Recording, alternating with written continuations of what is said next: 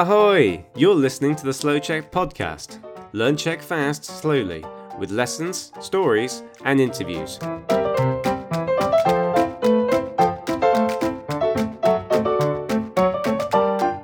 Ahoj, já jsem Veronika a ve Slowczech dělám nově podcast a učím individuální lekce. Jsem z Pardubic, ale můžeš mě vidět i v Praze na akcích Mluvíme česky u piva, nebo se mnou můžeš mít individuální lekce. Dneska ti budu vyprávět, jak jsem trávila dětství na vesnici.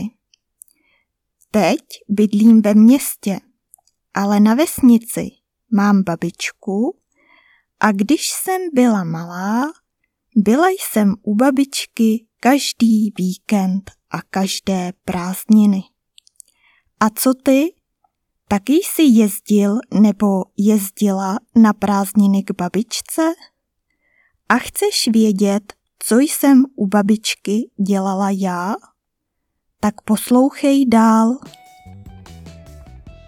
Když mi byly 3 roky, narodil se můj mladší brácha a já byla od té doby často u babičky.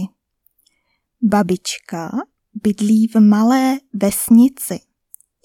Ta vesnice má jenom asi 400 obyvatel a když jsem byla malá, byl tam jeden obchod s potravinami a jedna hospoda v kulturním domě.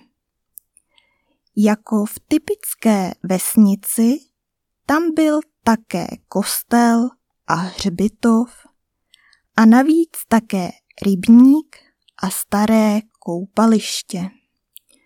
Koupaliště to je venkovní areál, kde je bazén.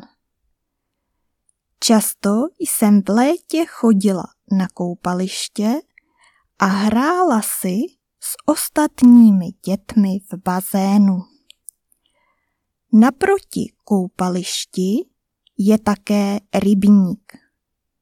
Ten je zase super v zimě, když je velká zima a voda zamrzne. To znamená, že se z ní stane led. To jsme pak mohli na rybníku bruslit.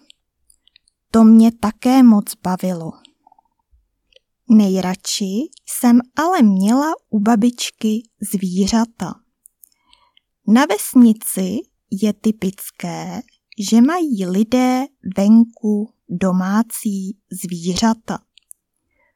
Moje babička měla vždycky slepice, králíky, husy a kachny a většinou alespoň jednu kočku.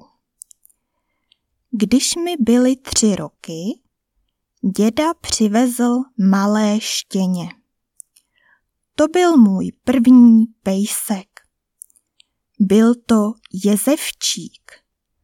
Takový malý pes s dlouhým tělem a protože to byla holka, u psů říkáme Fenka, dala jsem jí jméno Peginka.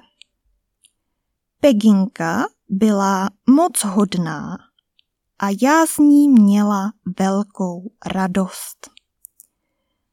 Často jsem si s ní hrála. Peginka byla venku a tam měla svoji boudu. Typický psí domeček.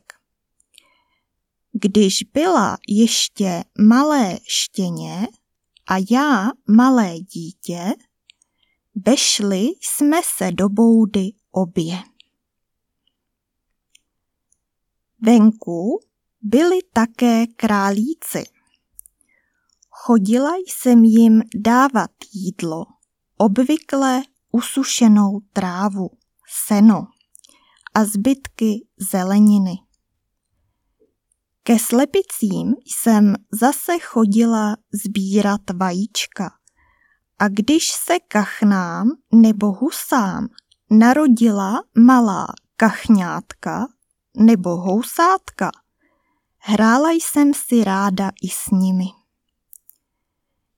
Dětství na vesnici pro mě bylo takovým dobrodružstvím. To je ode mě dneska všechno, ale jestli se chceš dozvědět víc, naučit se, jaká domácí zvířata jsou na vesnici typická, jak jim v češtině říkáme a další užitečná vesnická slovíčka, přihlas se do Slowczech Lab, kde uvidíš i transkript nahrávky. Thanks for listening to our podcast with your Slowczech tutor today.